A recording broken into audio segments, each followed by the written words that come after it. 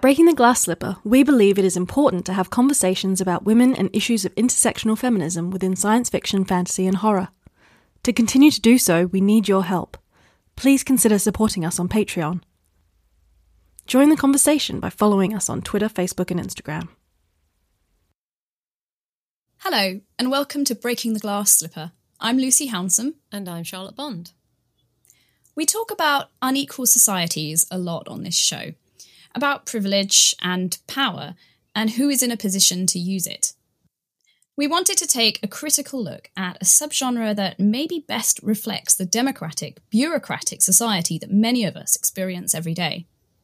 Some of our favourite books fall under the umbrella of political fantasy, as it's come to be called.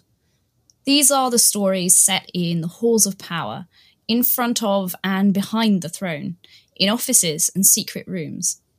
It might not be as obvious as a marching battalion, say, or a bolt of magical lightning, but it is often more potent.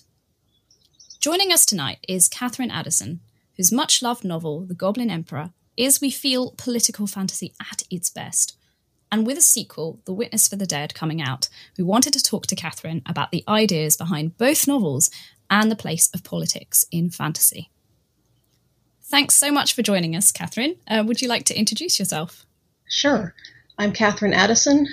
I've written, several books, but the most recent is The Witness for the Dead, which is coming out in June.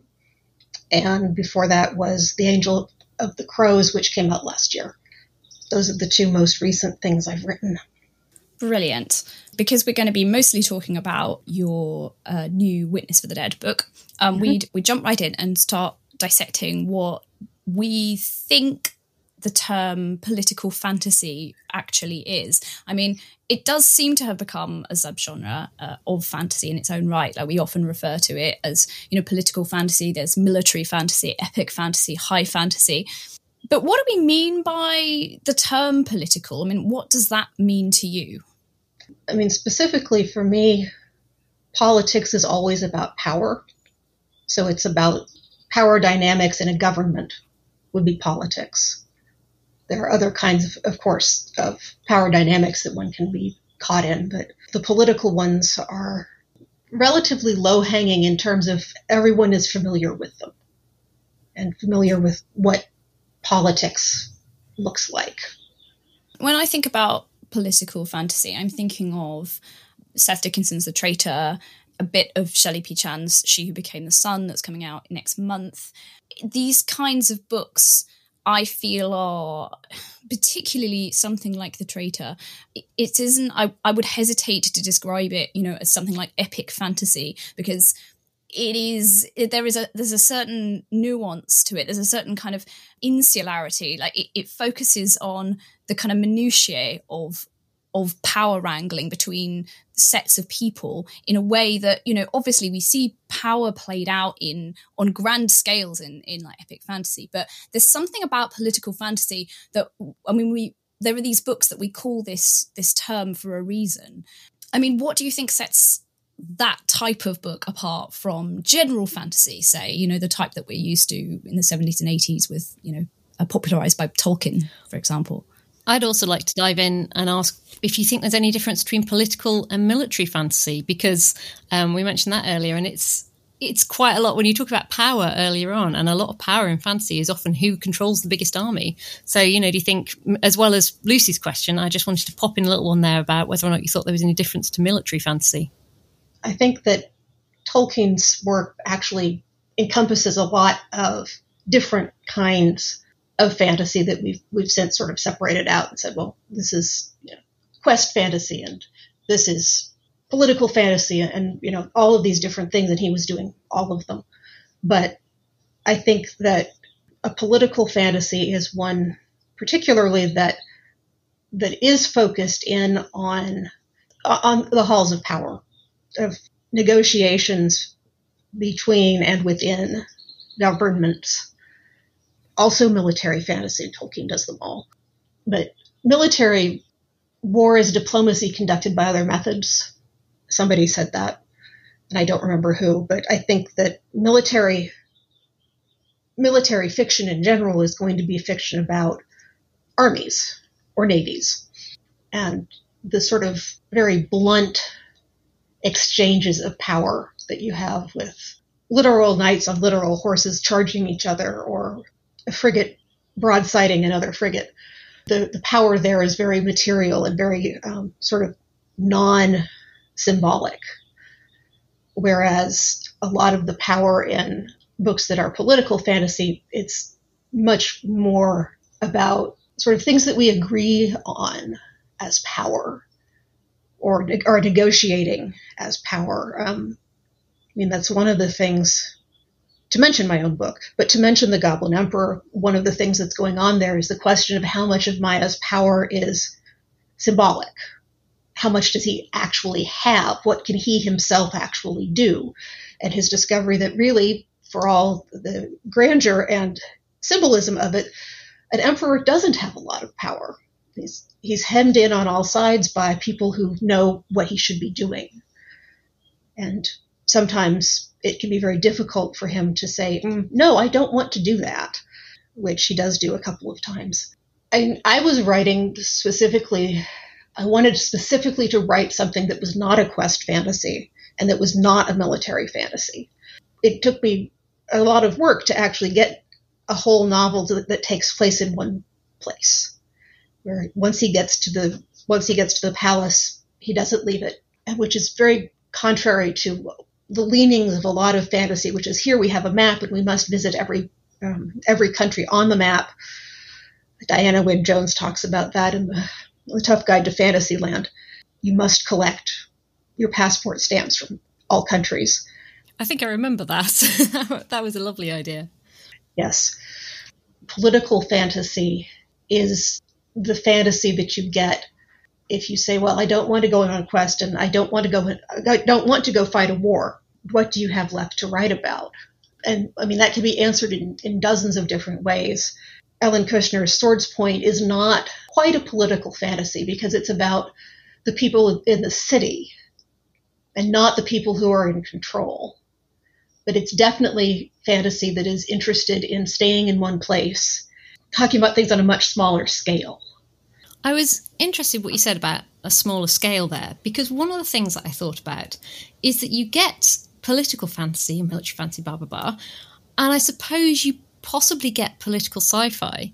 But as a horror writer, I can honestly say I've never really seen political horror, and you don't tend to get political romances.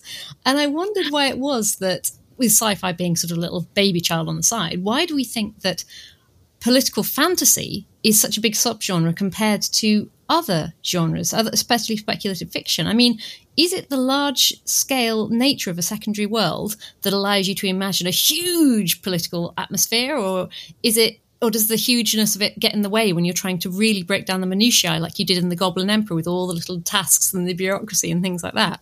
So I wondered what you thought about that and fantasy against other speculative genres. Well, I could make a joke about America and political horror. You could.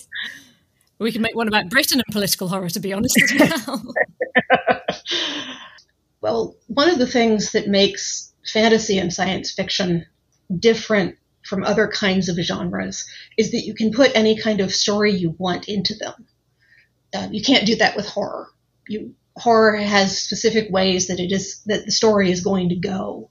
You can't do it with mysteries because mysteries have a certain set of things that are going to happen. But, I mean, you can put a mystery into a science fiction story or a mystery into a fantasy story, but you can't really put other things into a mystery. So I think that science fiction and fantasy in particular offer really almost endless opportunity because you can tell any kind of story you want to, so that you can have in both kinds, or not both, all kinds of fantasy is still recognizably, you can still say, yes, these belong together by virtue of something that isn't their plot. And the same thing with science fiction. I wanted to pick up on something you actually were just beginning to touch on it about, the idea of politics equals power struggles and power wrangling. And you mentioned that Maya, your main character in The Goblin Emperor, he gets to the palace and realizes, even though he's the emperor, what does that mean? How much power does he even have? Even though, people are genuflecting all over the place, he is referred to as the highest kind of formal language in the land. And then he realizes, to his horror, that actually he's kind of in a prison. Is wielding political power the same as wielding actual power? Because I feel like this is his conundrum, that he gets to this place and thinks that he's walking in the halls of power. He's been given the highest office in the land. But as you were beginning to talk about, he realizes that there is a certain powerlessness in his situation. Yeah, that was something that was really interesting to explore in writing the story, is just putting my poor beleaguered protagonist down in the middle of this vast palace with armies of servants on every side, and have him trying to figure out, well, what can I do? What can't I do? Who says no to the emperor? And as it turns out, a lot of people say no to the emperor. So I think that in terms of physical, sort of literal power, Maya has almost none, except that he has his bodyguards, who are a defensive kind of power, which apparently to be the emperor of the Elflands you need. But he doesn't have the power to choose who he's going to marry for himself. He doesn't have the power to choose to take a day off.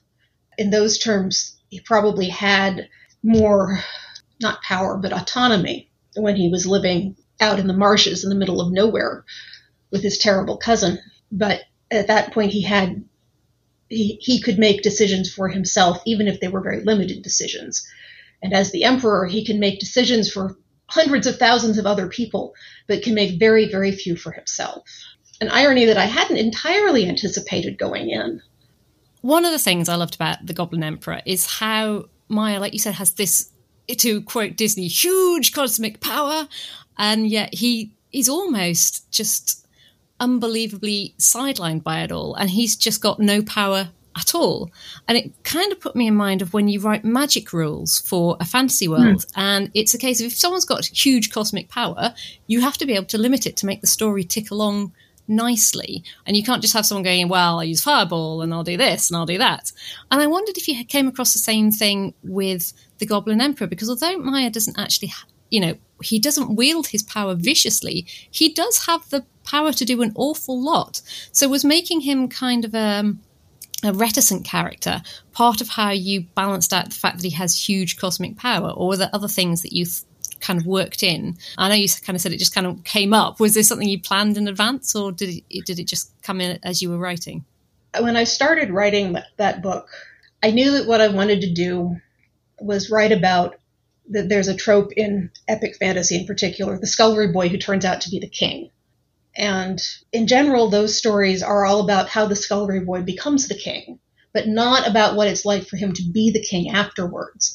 And I was much more interested in saying, well, okay, what happens if you're a teenage boy and you have no experience of power and negotiation and politics and the formal manners of the court and dancing? Oh dear God, the dancing.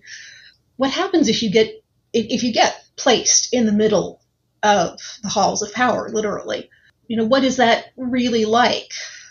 Not what you imagine it would be like when you were a scullery boy washing dishes, but what is it really like to become an emperor with no training?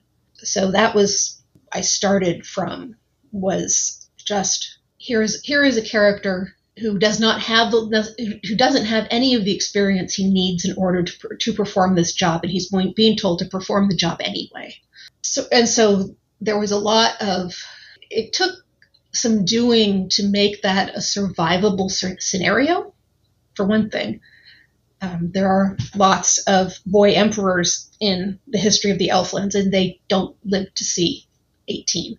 So, I had to stack the deck very carefully, sort of both to make it possible for him to survive and succeed, but on the other hand, not to make it too easy, not to give him the get out of jail free card, or the vast and cosmic powers that will enable him to solve every problem he's given, which is not how power works in these books anyway. I know that Lucy's mentioned various other epic fantasies which have very strong political sides to them. I'm afraid I'm not a huge fan of political fantasy, but I do love the George R.R. Martin stuff, for example. And I tend to find that the political stuff I enjoy is very sort of wide-ranging. I like the big battles. I like all that kind of, wrangling and the families against each other. But one thing that I really loved about The Goblin Emperor was, as I said before, the minutiae of it all, and the fact that you had details of the grievances that came before him and the land disputes and stuff like that. So I'm kind of wondering, where did you get such a level of information to, think up, okay, well, today actually he's going to have breakfast and then he's going to have a petition and it's going to be about this. And then he's going to, after lunch, he's going to have this and he's going to, be talking about this and the council is going to be dealing with these things. And where it was mind-boggling how you got all this information. And I wondered if you drew on normal real-life sources, or if you just got to a bit and went, I'll make a cup of tea and I'll have a think about what kind of things people say to an emperor. Well, there are sort of two ways to answer that. One of them is to say I made everything up as I went along. And it was sort of a matter of looking at Maya's day and thinking, well, okay, what would people say? What would people bring before the emperor? What kinds of things would the emperor see? But I should also say that I was thinking a great deal about Versailles and the court of Louis XIV, l'État c'est moi, and drawing on the history I've done. My PhD is in Renaissance drama, so I know, or did know, a fair amount about the Tudor and Stuart dynasty. Maya was actually based partly on Queen Elizabeth, because when she got the throne, she was living in house arrest in a manor in the country, wondering every day whether her sister was going to decide that today was the day Elizabeth needed to die. So Maya could have had it worse. I mean, she was an amazing PR person and knew how to use what would seem to be disadvantages to use them in her favor. And I could, in fact, derail myself completely into talking about Elizabeth I. But my point is that I had some familiarity with the politics and the machinery of government from learning about the Tudors and the Stuarts, which I then just sort of applied. I wrote things down when I thought of them. And in general, it was a matter of just chasing down the details, all the details that you would normally skip over because your plot isn't about them, are turned out in this book to be the plot. You see, now it just brings me perfectly onto something that I wanted to discuss, which is the idea of like battles and drama and tension in these political fantasies are more often fought with words than swords. They're often, around a table or in front of a throne. But they're the kinds of things you just talked about. And Charlotte talked about when she was saying about, Maya's day, all of the things, the petitions that are brought before him. This is the kind of stuff that, and I think this is your talent as a writer, is that you've managed to make it really engaging and interesting. And I wanted to be with him in those boring council meetings, because they are boring and he finds them boring. I mean, that is it's a gift to be able to bring tension out of such a kind of, in a way, domestic situation, in such a, and I think but these are the kinds of in a way, battles, that we see today in politics, that they take place behind closed doors and they go on for hours and hours and hours. Why are we drawn to that kind of level of machination? Like, why is it so interesting to read about these kinds of discourses when they're not very, very often they're not glamorous or sexy, and they're not, sensationalized? That's a good question. I think that part of what makes it interesting is that part of what makes it interesting is that we can skip the boring bits. I don't transcribe hour after hour after hour of the Corajas meeting while my poor emperor is trying not to fall asleep. I can summarize, or I can skip from one bit to another. We don't have to It's not like watching C-SPAN or the interminable proceedings in the House or the Senate where you just sit there and you wait and you wait and you wait and you wait and you wait and you wait. So I do have, as the author, I have advantages of being able to say, well, we don't need to experience all of these hours. We can experience sort of the beginning of the first hour and maybe one piece here in the middle, and then we can talk about what happened after the meeting. I can pick and choose, in other words, which is the thing you can't do with real life politics. I was really fascinated by the fact you said that you were inspired by the Tudors and in particular Queen Elizabeth.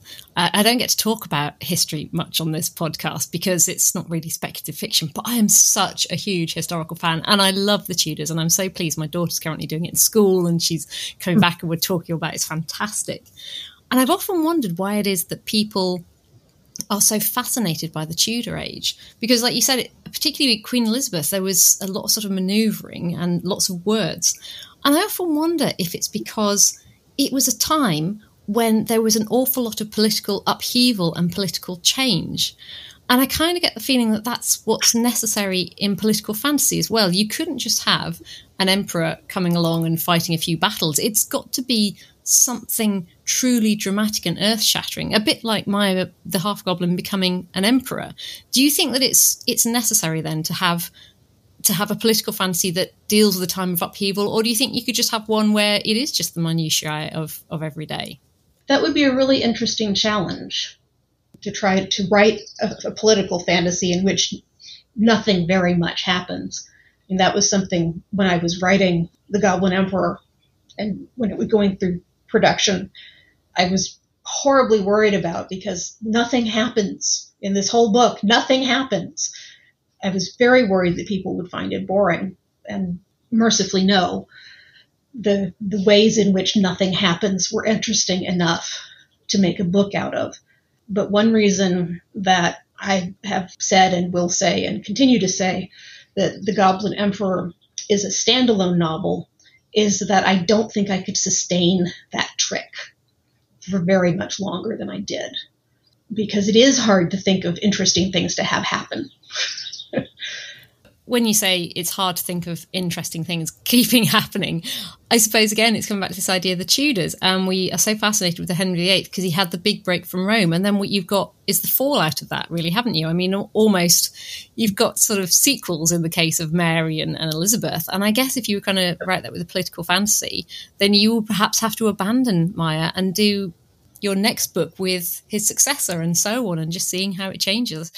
Right. Yeah, I really don't know if it would be possible to write an engaging political fantasy about the middle 3 years of a long and uneventful reign. Or would you end up writing, would it end up being about different things?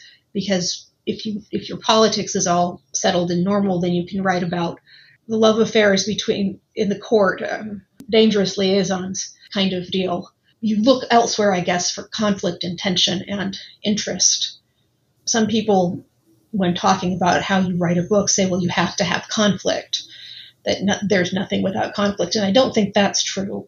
But I think that it is much easier to write a book that readers find engaging if you do have some relatively forthright amount of conflict in it.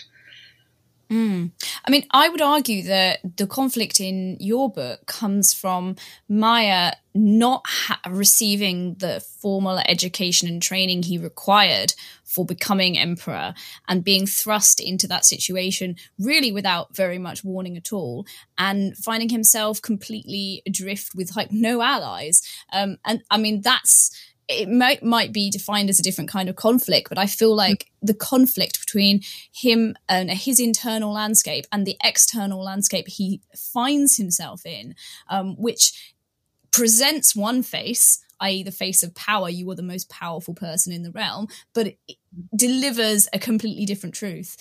That is, I think, the central conflict of The Goblin Emperor, and what kept me reading, because we're all Maya in a way. We all find ourselves adrift in difficult situations in our lives, and I feel like he's very easy to empathize with. Yeah, it was not difficult to imagine how he felt in sort of looking at, okay, this poor child has just become the emperor. What are the things that happens to him, and how does he feel about them? And it was always very easy to figure out how Maya felt about things because I could imagine it for myself. Any situation in which one feels out of one's depth, yeah, that feeling is universal, I think. Unusual in the point that at the beginning of The Goblin Emperor, we have this incredible introduction to the world in the, at the point of language, like entry level kind of language. And I just thought that's so unusual. You don't see that in very many fantasy books, that nobody takes time to think about the effects of language, on somebody's day-to-day existence. So I wanted just to have, just to ask you about the language and why you decided to look at language almost as a weapon. It's something Maya feels very attacked by language. Yes, partly it was the chance to make up a language, and to have to invent words, which was very exciting and endlessly engrossing for me, and got pared down quite a bit to get into the book. But partly, I guess, to go back to the Tudors, it does come from reading Shakespeare, where language is, it is a weapon, it is an instrument of seduction, it is anything you can imagine Shakespeare's characters doing. You imagine it because of the language they use to tell you what's going on. So in that sense, I think it was easy for me to consider language as something, as performance, that everything that people say in The Goblin Emperor, almost, they are saying in pursuit of the performance of their duties, or the performance of their goals, or the performance of their obligations. That's how I was, how I felt about language at the point that I was writing the book, was that it was something that you could use. There's an INXS song, which I now got stuck in my head. Words are weapons sharper than knives. And that's kind of true for Maya, is that the words, no one would dare touch him, but they can still cut him with words. I love the fact that you have to be our first guest who has managed to mix the Tudors, Shakespeare's and INXS all one answer. I feel like this is language is particularly relevant when you're talking about a society that has a lot of, it operates on, at a bureaucratic level. Like there are clerks beneath clerks, but it goes on into a kind of horror, actually. Like I really kind of hate the minutiae of bureaucracy, because I hate the kind of the fact that you feel like you can never get to the crux of the matter because it's obscured under paperwork. And I really felt for Maya, like when he kind of finds himself in this situation where people are being in a way deliberately obstructive, but on loads of different levels. It's the kind of first, he finds himself confronted by the echelons of power in the administrative power. So it's kind of learning who reports to whom and what's safe to say in front of what person. Mm-hmm. And then on top of that, there's this layer of language about how one can be addressed, and the fact that people can readily insult him, to his face without insulting him by using a particular type of language that he, to show him up, to say that he doesn't have that same understanding. I think it's a particularly subtle kind of power struggle. We all have a different grasp and a different ability with language. I'm not really sure where I'm going with this thought, but I feel like it just stood out to me as being, something that we don't talk about that much in regards to power. Our society is at a point where everything is reality TV, where the performance is that there's not a performance, which is very much not the way that power in particular was performed in centuries past. The art of rhetoric was an art that could be taught for a reason. But I think that it's something that is still taught and people are still using, but we've become very, not sly exactly, but underhanded, or I think two-faced about it, where people use rhetoric while denying that they're using rhetoric. I found it fascinating that you mentioned reality TV there, and it reminded me a little bit of Twitter. And I was thinking of the fact that there's a couple of points where Maya is asked to rule on something that his father had been ruling on, and he goes, well, it's not written down, and I can't be sure of what my father would say unless it's written down, and I therefore, if it's not written down, I can have my own opinion on it, and I'm not going to follow what he said. And it was a wonderful kind of twisted, in a good way, kind of logic. And I felt it's so at odds with our current social media, where you put something on Twitter and it can be completely taken out of context, and you can, write something and regret it 5 minutes later and delete it. And it was very much the opposite to what kind of Maya was living in. And even when he was trying to show his emotions, or even when he kind of cracked, he was still really formal. And I just wondered whether you had any kind of trouble mounting up the tension and the drama while still keeping this very careful construction of language. I mean, I almost kind of felt like Maya should have turned around at some point and just gone, oh, just fuck off. And I wondered if you had the urge, or if there was a scene that was written that way and then deleted and you went, no, he can't do that, and you kind of toned it down. And I just wondered how you dealt with that formality of language and, the bursting emotion that, the characters are always feeling sometimes. Oh, Charlotte, when he drops the formal we, that's him saying fuck. I know, but even so, it's just so refined compared to, what we're used to as a society. Yeah. Well, that was one of the things that was really fun, actually, about writing these endless political machinations and personal machinations, was in charting out, okay, how can you say this in the correct kind of language? How can you tell someone to fuck off without breaking formality? Because that is something that happens a couple of times, where Maya actually manages to use the rules of the game to his advantage, which mostly because he hasn't been brought up to play by these rules. Mostly he is not the person who has the verbal upper hand. But it was fun to think about the tension between what the characters want to say and what they can actually say, which is something that is going to plague Maya for the rest of his life. He has no hope of being able to speak naturally. Poor thing. I just want to give him a big hug. Well, yeah, actually going to talk about Maya a bit more, but I was going to go into it through because I just think this is a great opportunity to talk about the thing that really, really annoys me about the old guard of fantasy and the detractors, the ones who say, like, a new book comes out and we're all celebrating how great it is to see, many, many different types of people reflected in it. But they call it a diversity agenda, like, oh, well, this has been engineered to be specifically, it's trying to say something. And I just think it's so irritating to kind of, to have this, there is still a subset of people who seem to think that, they call a book that is very inclusive political. They say it's a political book, but I mean, and that politics doesn't have a place in fantasy.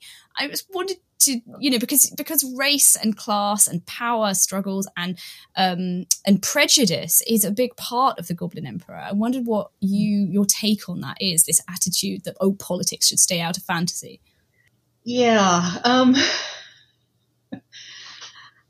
I don't think that it's, well, I think if you claim that your fantasy is not political, you are being disingenuous, because politics in that sense is something that you can't pretend that one facet of your life remains pure and unviolated by the terrible, greasy paws of politics when the rest of your life is saturated with it. That metaphor got a bit mixed. But and people do say this. They say, art should be above politics, or, which always comes out to me seeming like you shouldn't admit that half of your life is happening, when as an artist, your writing is informed by all of it. You can't pick and choose about what you get to be influenced by. I mean, you can make choices about how you want to be influenced, but you can't make a choice about whether that influence exists in your world or not. I mean, there's different ways of this being conveyed in writing as well, because certainly I have no more fondness for didactic literature than anybody else does. But at the same time, it's perfectly possible to think about how you're being influenced and to use those influences in what you write.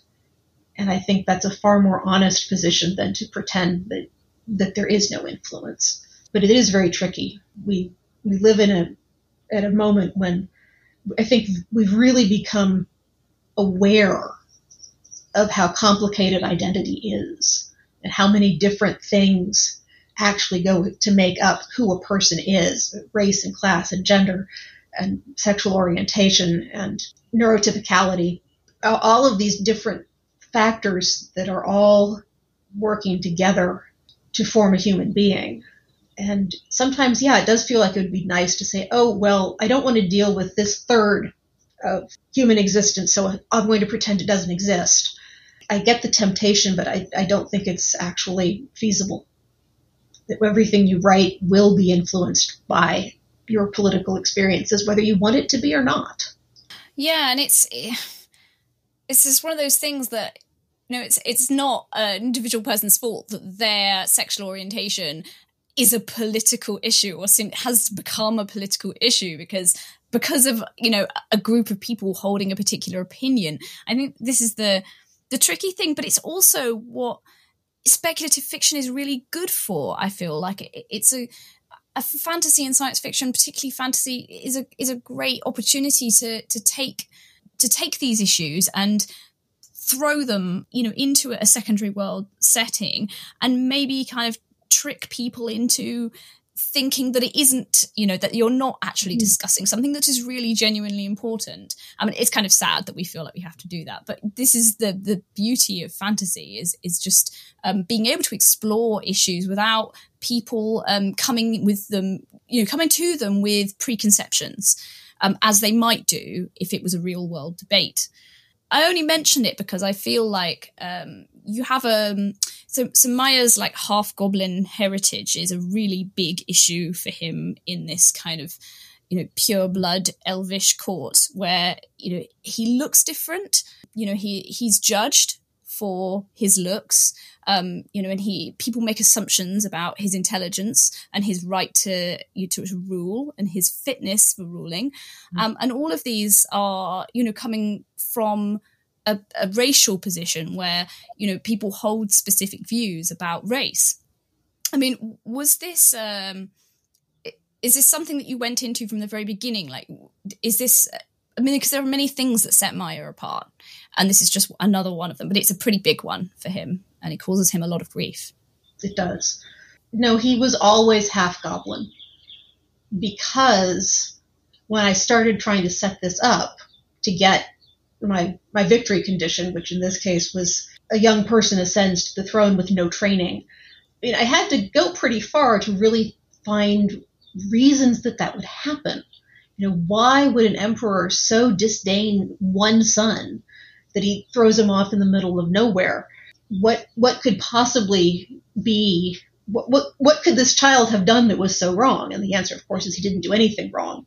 That his father made a very stupid mistake in marrying his mother, and because he was the sort of person he was, never actually admitted it. So I knew from the beginning that he was an outcast because of his mother, because there was no other reason that a child of 7 would be sent off to the middle of nowhere to grow up or, not, as the case may be.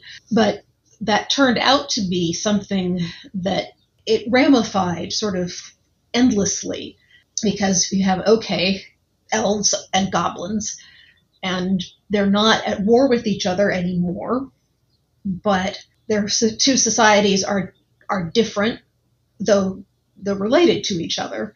How does that play out? How does that how does the interface of the two cultures work? And sometimes it does work and sometimes it doesn't work. It was clear from very, very early on in writing this book that, yes, there was going to be a lot of thought about race involved for me and for the characters. And that's something that continues to be true, even though the Witness for the Dead is not a sequel to The Goblin Emperor.